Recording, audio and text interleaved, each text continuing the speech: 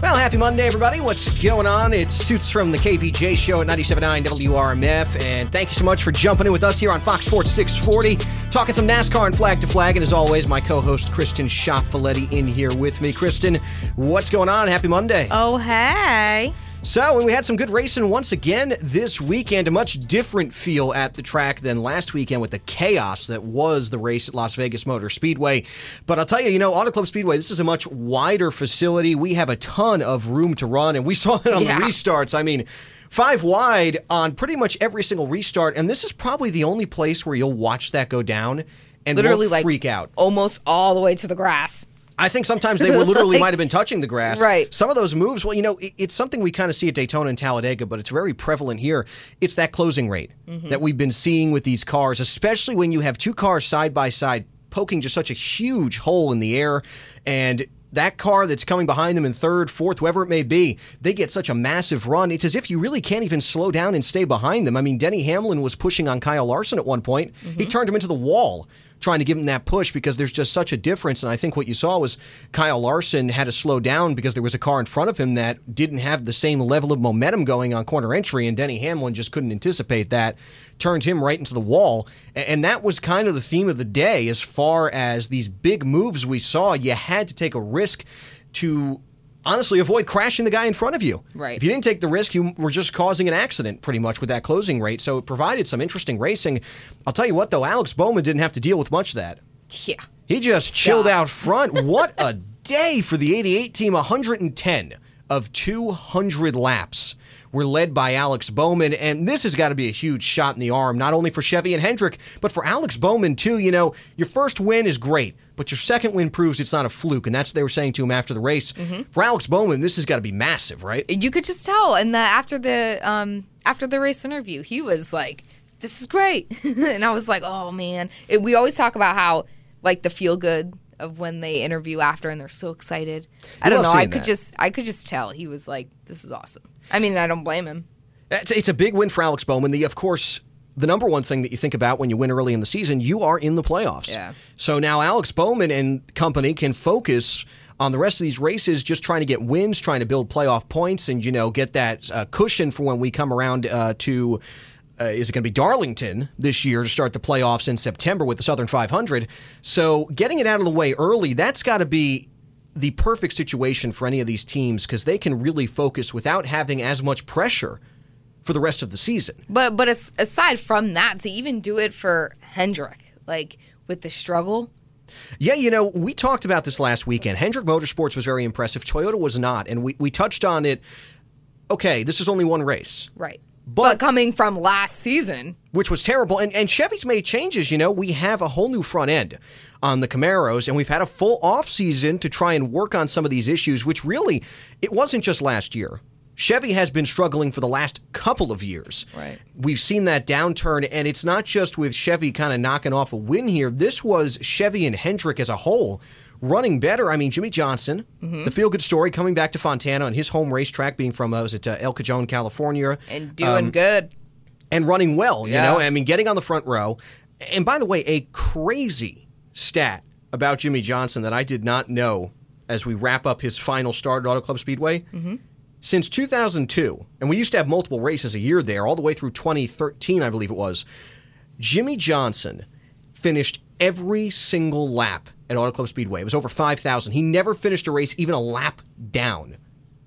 That's impressive. To think that, I mean, we're talking almost 20 years worth of races at this racetrack, and he never even finished one lap down, let alone had a DNF or anything. Right. That is incredible, and you see why Jimmy Johnson was, not only just being his home track, but just being such a big deal with the performance. I mean, 6 wins at this racetrack, and then to be on the front row, they had his family up there in the flag stand to wave the green flag, so he got a good view of it.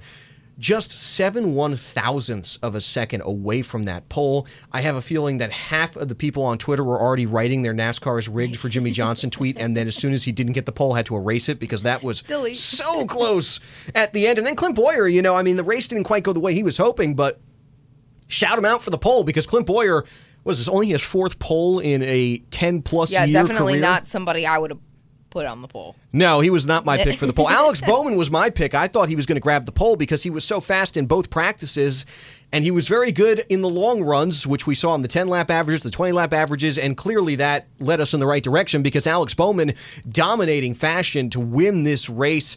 And when you look at the finishing order of the Chevys, 3 of the top 5 were Chevys.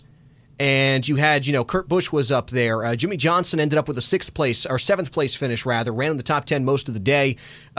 Chase Elliott was in the top 5 there. Really, the only disappointing run for Hendrick was William Byron, who did not score a top 10 finish. But, with Kurt Busch mixed in there and these other Chevys, that's great to see because it's not just Hendrick. Mm-hmm. These other Chevy teams are picking up. I will say, though, the surprise of the race for me, and not in a good way, Kyle Larson. A Chevy team, his teammate was in the top 5 with a 3rd-place finish, and we know Michigan and Auto Club Speedway, there's a knack that Kyle Larson has for these racetracks. I had him in my He was a solid in my pick. top 5, and I swapped him out. And was honestly, that was I think the right call. Right, because, but I was shooting for him too.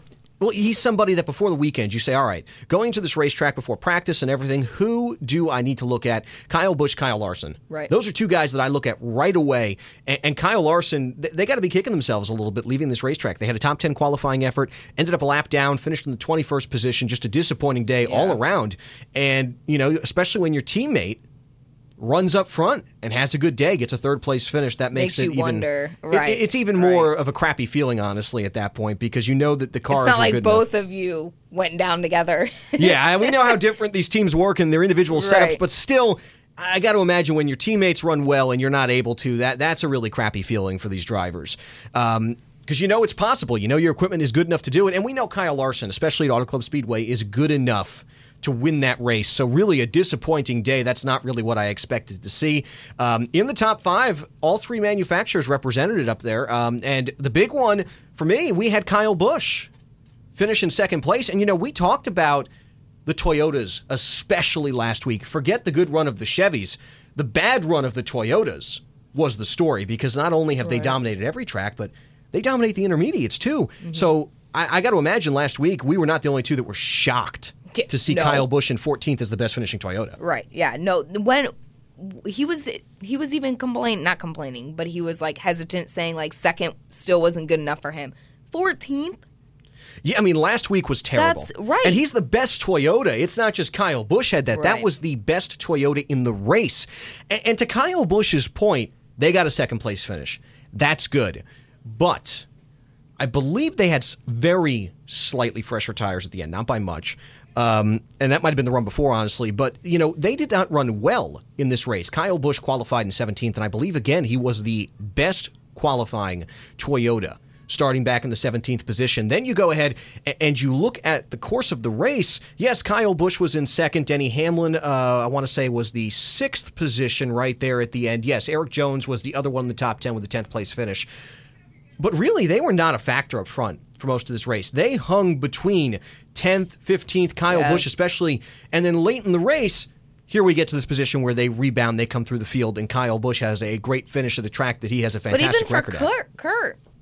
Well, Kurt's not the Chevy, though, underneath him. But both of them. Great run. Yeah, Kurt was not up front most of the race compared to where we saw some of these other guys. So a great finish for Kurt Busch. But as this race is progressing, I got to tell you, I was not feeling too good about Toyota halfway through this race. We were both saying, I was on the edge. I was saying I feel like they're going to come back. There's too much that they have under their hood that they can't dominate with. We've seen it, like we just said. But it's definitely work in progress. Like Kyle even said in the interview, there's still a ton of stuff that needs to be done. I look back to what we were saying last weekend. It's like, okay, yes, they ran bad. Yes, Chevy ran good, but this is one race. How do we determine their performance based on an individual race? Right. It makes it so difficult, and the finishes were good for Toyota. That being said, I think Kyle Busch is right. They know that they should be leading laps, that they should have more cars in the top 10, that they should be as consistent as possible, and they weren't. The finishes were good. They made a bad day feel much better. But Kyle Busch is right. Something is off to start the season with Joe Gibbs Racing. It's early. Next weekend is a completely different ballgame because we are going from the intermediate track to a short track, which is a brand new package that we're going to touch on a little bit later here on the show. Right. But for Kyle Busch and company, I think that they're looking past the West Coast swing. We have Atlanta, we have Homestead, and then we have Texas right after that. I think you have to now. You can't stay stuck in the past now, like you just said, because there's 3 different tracks ahead of you. Yeah, this is the test. Yeah. Because, this weekend is an important race in Phoenix, especially being the new championship track. But 3 intermediates in a row, 3.5-mile tracks right after that, and we're really going to get a feel for how these cars are going to run. Keep in mind, too, granted we have a different date, so different weather conditions, but it's still Florida. It's still going to be hot. We're going to Homestead Miami Speedway in a couple of weeks right here in our own backyard. Kyle Busch was very good as he won the championship in this race last year with a dominant performance. How are they going to be there? That's a big question mark. We know that Toyota's been very good at Texas in the last few years. And then, of course, like I said, you got a different ball game after that. We start going to different places. And like you were saying last week, right, like you were saying last week too, though, if something doesn't change between now and these next 3 races, there's actually something going on. Yeah. 2 races, now we hit those next 3. That's a pattern at this point, and it's something that we haven't seen out of Toyota, frankly, in years. Right. So, interesting to see how Toyota is going to perform coming up this, or not quite this weekend, but over the next few weeks as we go through the rest of March. And if they are going to just kind of say, all right, we had a couple of bad weeks, here we are, we're right back in the hunt, or are we going to see Toyota maybe have a rough start to the 2020 NASCAR season? I will say what's good to see, because we want the manufacturer parity. That's what we hope for.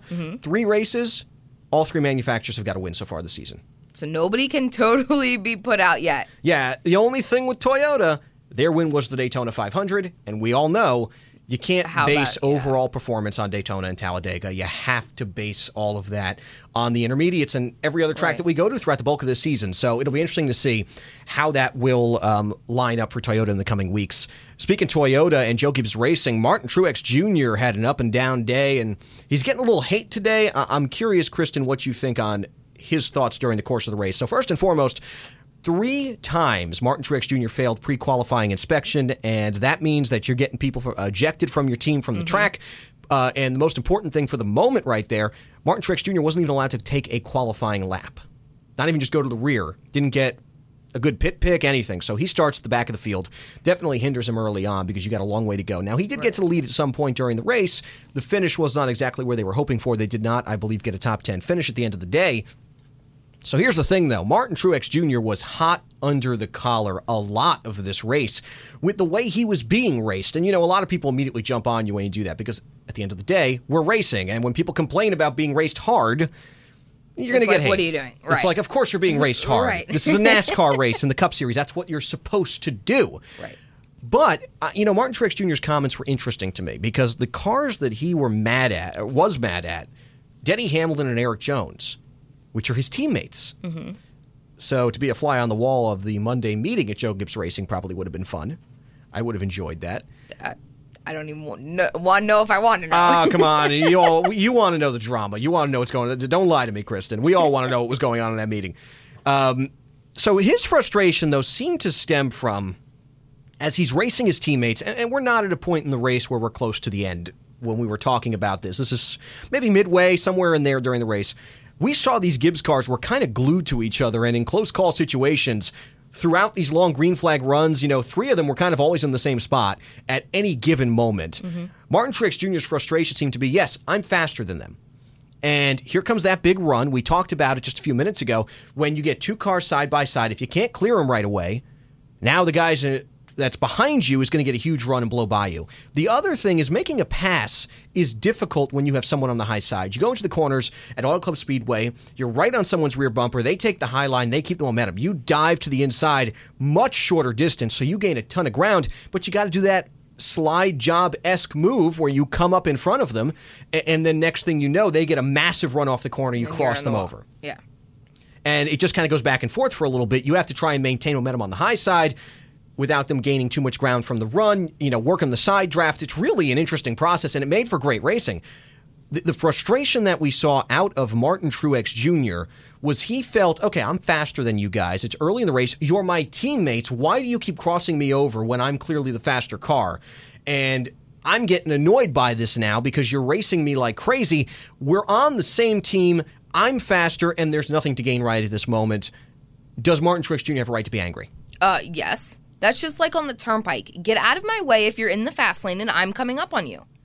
So you think that... Regardless, just move out. Like you just said, it's early on. If the other guys can make ground, change their car, tweak their car, whatever, and come back and want to race Martin, have at it. But for right now, unless you want to get plowed, like into the wall, move. I mean, come on. Does it make it different if they weren't teammates in your eyes? Yes. Do you expect a little more give and take? Yes. And, I think that is an understandable thing. You're supposed to race hard. And when you're early in the race, though, you need to have a certain level of respect. So I can see his frustration to an extent. But at the end of the day, you're always going to get hate from people when you complain about being raced hard.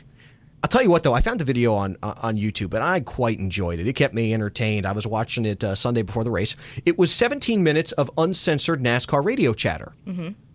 If you're going to go after Truex for being a crybaby, you better get the whole entry list and go down and send tweets about every single one of them. Because everybody gets mad and hot under the collar for that kind of stuff during the course of a race. Whether they're right or not, you're in the heat of the moment. So I really think you got to back off of Truex acting like he's being such a crybaby during the course of the race. Because frankly, everybody does that. You're just hot under the collar in that moment. But aside from that, nobody's saying, like, okay, obviously you might give up the position. But if you're keeping close quarters on them and you're racing, and like I said, if you can get your car up to speed with them, then have at it. Early in the race, drivers being frustrated by drivers who are slower, giving them a hell of a fight for position, you're always going to see them get frustrated. When it's a teammate, there's an extra level, like you said, because you expect a little bit more respect from your teammate. Late in the race, game on. Close to stage ends, and you're anywhere in contention for the stage, game on. But I do think at that moment, if I recall, this was a battle for about 15th. So I think that was also part of the frustration for Martin Truex Jr. and very vocal on the radio. You're not even that high up, in standing, Well, speaking of frustrating runs, one guy has been really good in 2020 and has found every single way to, unfortunately, not win the race. I'm talking about Ryan Blaney. We'll break down his day coming up right after the break here and look ahead to Phoenix and why this coming race can be very important at the short track, flat 1 mile track out in Avondale, Arizona coming up this weekend. Hang with us. More Flag to Flag on the way in just a minute.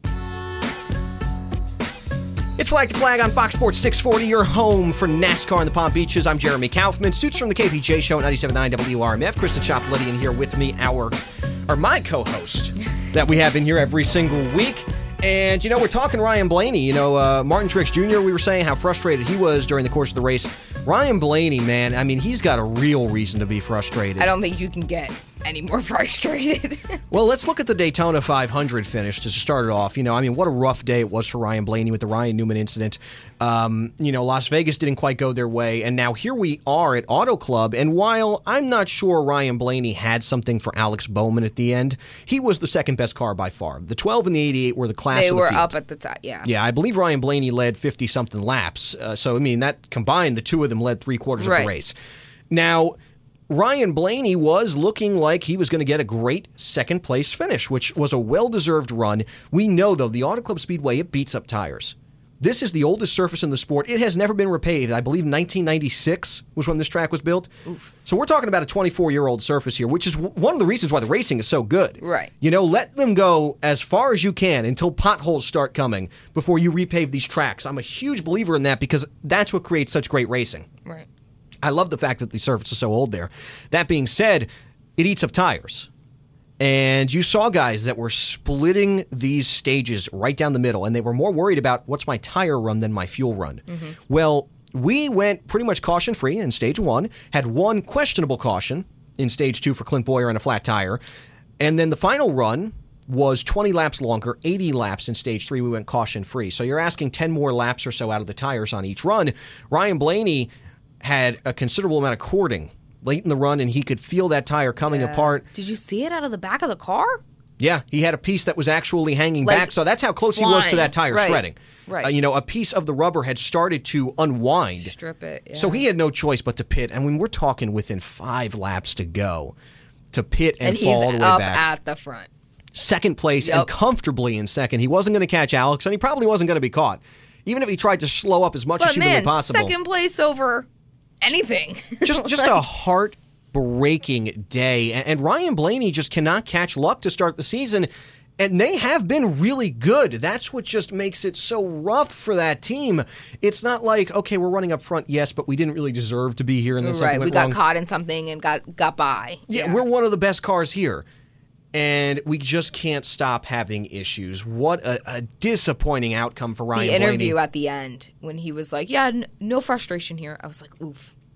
Like, you know it is. I know, but he's it was holding himself together. Right. You know, yeah, look, he's being sarcastic, of course. But for the most part, you know, and I believe it was Jeff Gluck who was tweeting this out. And I thought it was interesting because they talked about, you know, Martin Truex Jr., he gave an interview and you know he was frustrated. He didn't walk away, didn't storm away. Ryan Blaney came to the media bullpen. He was asked by NASCAR. And he wasn't required to do that because you only need the top 10 that are required to go there. He didn't finish in the top 10.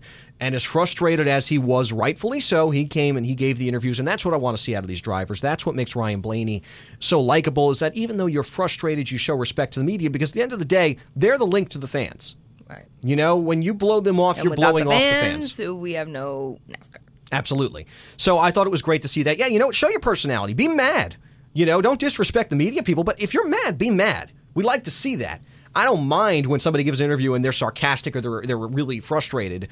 But give us the interview. Don't be a baby to the reporter and storm away. Right, the reporter had nothing mad. to do with, Yeah, you know, look, they got to ask the questions they got to ask. I know you don't want to hear them, but that's part of the gig. And that's how the fans get most of the information from you. So I give credit. And, you know, I don't think this was this weekend. It might have been last weekend. But shout out to these drivers. We have the best freaking accessibility to these guys. I don't know if you saw that video on TikTok, Kurt Busch dancing with two younger fans that were at the race. I mean, think about what sport do you walk up to the hauler of one of the athletes and your two daughters are like, can you be in our TikTok video? And then Kurt Busch proves why he should never dance. Because, my gosh.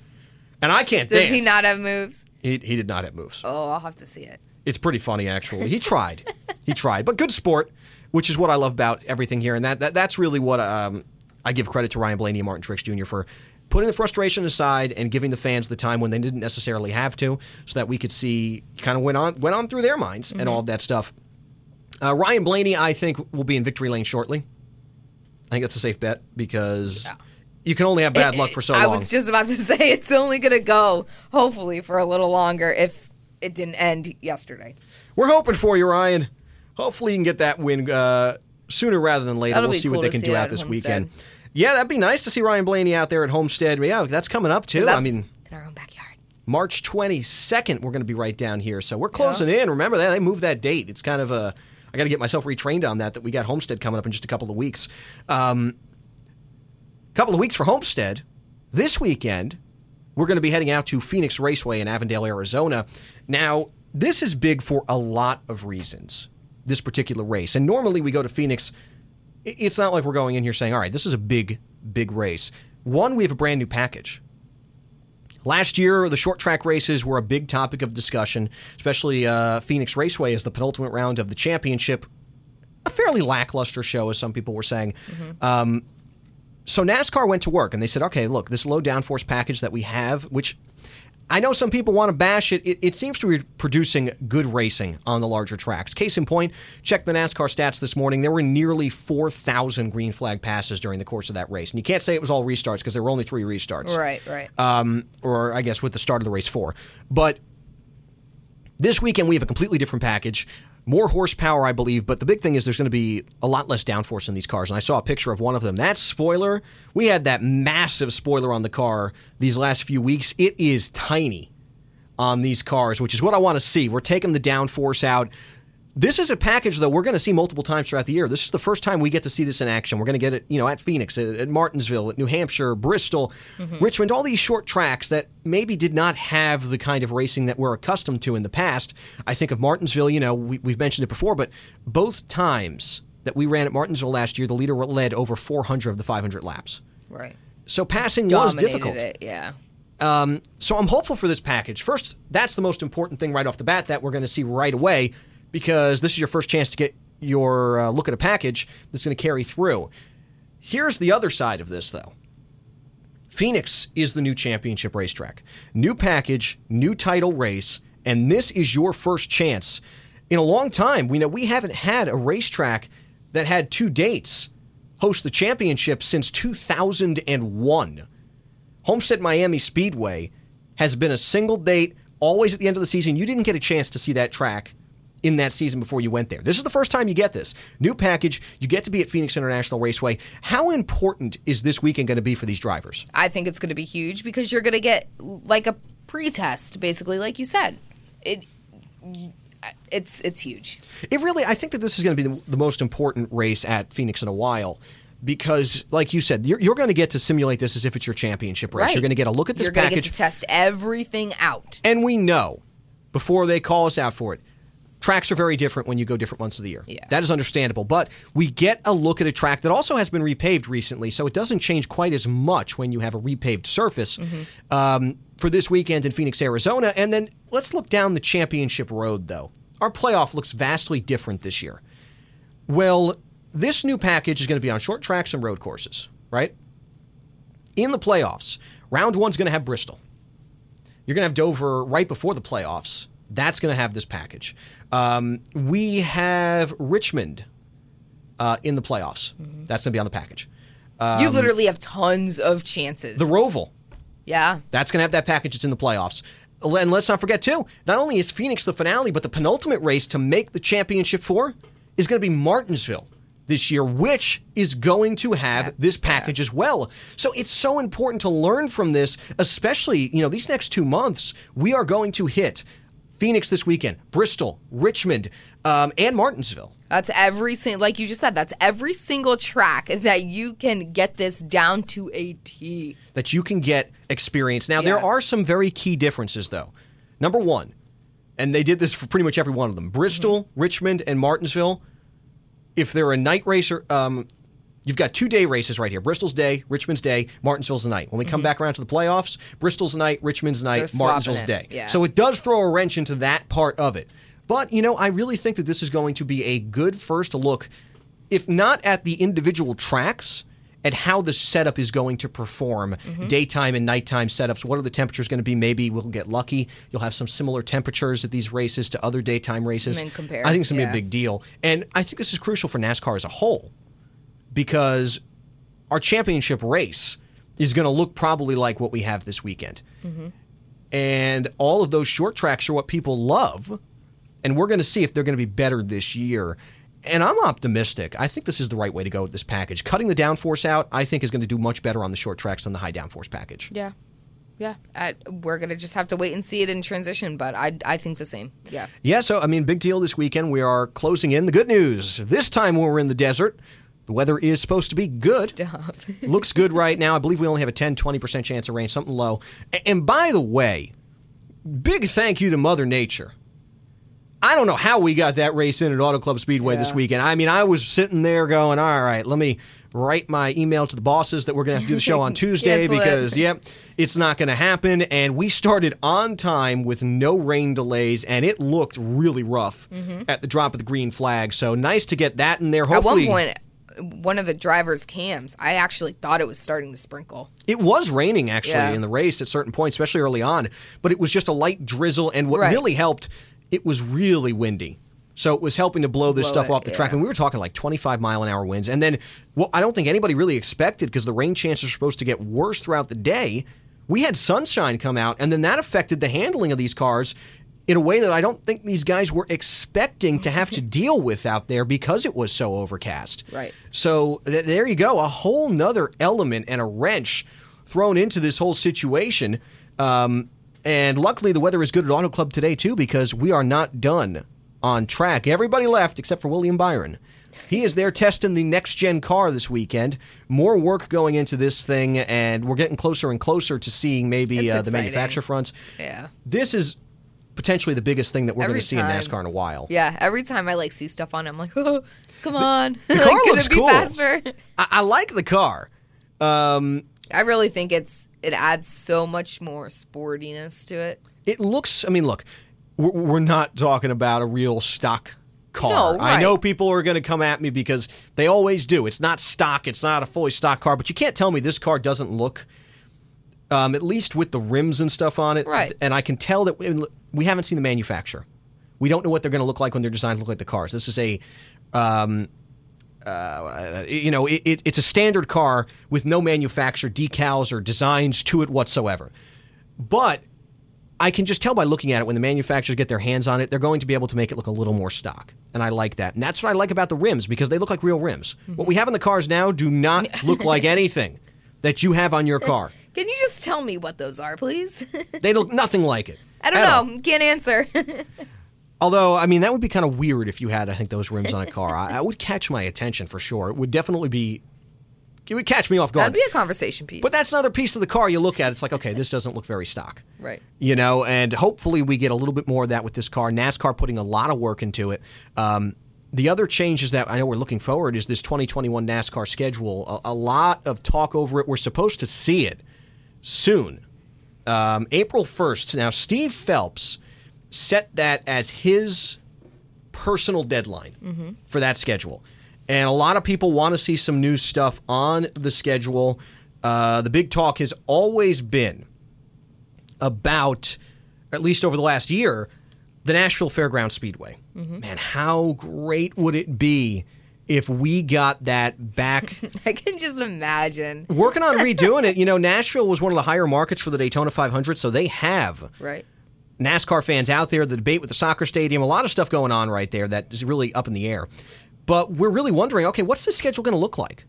Are we going to see it on April 1st? Are we going to have new venues? What is it going to be?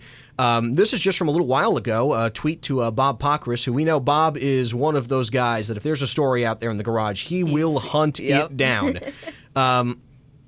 He says, NASCAR's self-imposed deadline for the April 1st date on the 21 schedule could change. Phelps said at Daytona, do I think we'll have new venues in 2021? That's a good possibility. Nothing has been determined. When I feel comfortable, he said, when I feel comfortable with more accuracy, I'll dive into more detail. But right now, that's all I have, and I'm not going to speculate any information on the schedule, what it's going to be. The other part of that, NASCAR has been talking about street racing for a little bit. And I actually am like, you know what? Let's give it a shot. I know some people are already mad about it because it's so different. NASCAR talked a couple of venues. What do you think, though? Do you like the concept of NASCAR, like we see in IndyCar, a NASCAR street race? It would be fun to see, but to bring it like regularly, I don't see it. It's because, we had the same conversation with the Roval.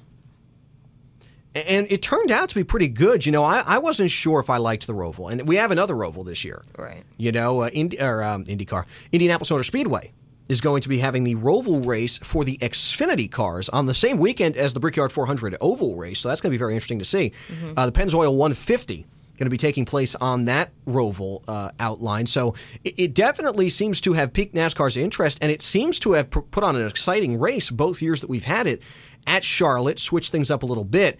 Who knows? Maybe this street race could be interesting. Personally, I'm not sure what I'm going to get out of this, like if I'm going to feel good or not, because these street courses normally narrow. These are big stock cars. They're heavy. I don't know if it's going to work. But that being said, let's do it. Let's try it. That's what I mean. It would be fun to see it, but long term, I don't. I'm going to reserve judgment because I was unsure about a few things that NASCAR changed, and at the end, I'm like, I actually think this looks pretty good. The Roval, I did not really like the idea of, but I enjoyed both races there. I thought these were good shows. So who knows? Maybe this would prove to be a exciting race that we didn't expect. That's something that, based on, it's tough to speculate. I feel like they're seriously considering this. Now, here's the story that perked everybody's ears up, and this has nothing really behind it yet. It came from, I believe, Fox 46. They're an affiliate in the Carolinas. There is talk about maybe trying to bring back North Wilkesboro. How amazing would that be? Now, a lot of work needs to be done in the Speedway, but apparently officials locally have reached out to Speedway Motorsports, Inc., which is the same company that is trying to work, they own Bristol, trying to work with the fairgrounds. So now the people over there are like, hey, maybe we could try to do this with North Wilkesboro as well. And if there's one racetrack on the calendar that everybody keeps trying to scream they want back, it's North Wilkesboro. Yeah. I would love to see that happen. For me, I would think it's so great. I look feel at like the tracks. That will bring NASCAR to a whole different level. Now, I'm not holding my breath. No, right. There's a lot of work that needs to be done. And there was at no North Wilkesboro. confirmation or anything. I mean, if you've seen any pictures recently, this is compared to any other places, we need work at North Wilkesboro. Right. But could you imagine if we could get North Wilkesboro back, if we can get the Nashville Fairgrounds to work, and then, again, they're working on Rockingham. That would be great if we can get Rockingham Speedway back. And I'm kind of glancing around. I did a little research on the older venues that used to be on the Xfinity calendar and the truck calendar to see, okay, which one of these are still around that we could maybe go back to. Memphis Motorsports Park. I love that place. That track is still running, and I believe it's still an asphalt track. Mansfield was turned into a dirt track, which, doesn't necessarily mean we can't bring the trucks there because we have Eldora. This one's probably a tough sell because I don't think they have safer barriers in place. But Pikes Peak International is still open out there in Colorado. That's a fun little place we used to see. Yeah, it's still open. It used to hold Xfinity races and truck races. Even IndyCar was out there for a while. I'd kind of like to see that. And I feel like next year, we talk about new venues. Iowa Speedway should be on the Cup schedule. It's owned by NASCAR. They've got a decent grandstand capacity for the current state of NASCAR. It's a short track, and it's out in a market that we really don't have a ton, I think, for NASCAR in the Cup Series. I think that's easy, no-brainer, that we should have on the schedule all in of 2020. those are, I guess, yeah. All of those would be awesome contenders just for the sport itself. I feel like all of those would bring NASCAR back up. Well, we need to get back to the roots. That's what everybody says, and I think that's exactly what we're looking for. Bring the sport back up. And we need to shake it up. People talk about dropping some of the tracks. Honestly, I don't think we need to drop our venues that we have. I think just we need add to stop. different ones. We add in venues. The mix. I think that most of these tracks don't need 2 dates.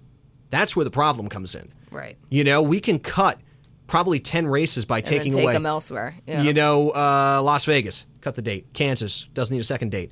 Just trying to go through, there's so many tracks on there that have the second date.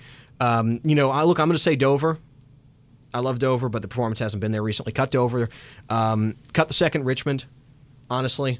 We just haven't seen the performance there. Cut the second Michigan. There's no reason for 2 Michigans. We did it with Auto Club. Let's cut that. There were plenty of tracks when you go through. Keep the doubles at Daytona and Talladega because they're unique, and that only gives us 4 plate tracks a year. Bristol, I like having 2 dates at, but I wouldn't be surprised to see the spring one get the axe because the attendance has been atrocious. Right. We can cut that. Keep 2 at Martinsville, though. And honestly, if they're going to do one thing, bring back the 400-miler for Darlington in the spring. You think? I think we need 2 Darlingtons. That place always puts on a good show, and it was packed for the Southern 500. They did. And it's a unique racetrack. That's what I like. You don't have another Darlington out there. It's not another intermediate. It's unique. So that's my hopes for the 2021 schedule. A lot of stuff to keep looking at. What is going to happen? We got a big weekend coming up and all that other stuff on the horizon. Hopefully, within a month or so, we will know what 2021 is going to look like. We talked about it last week, a bounty on Kyle Busch from Kevin Harvick, but there's now more money on the line. Yeah, more people are jumping in. We'll tell you what is happening there coming up in just a couple of minutes. It's Flag to Flag on Fox Sports 640.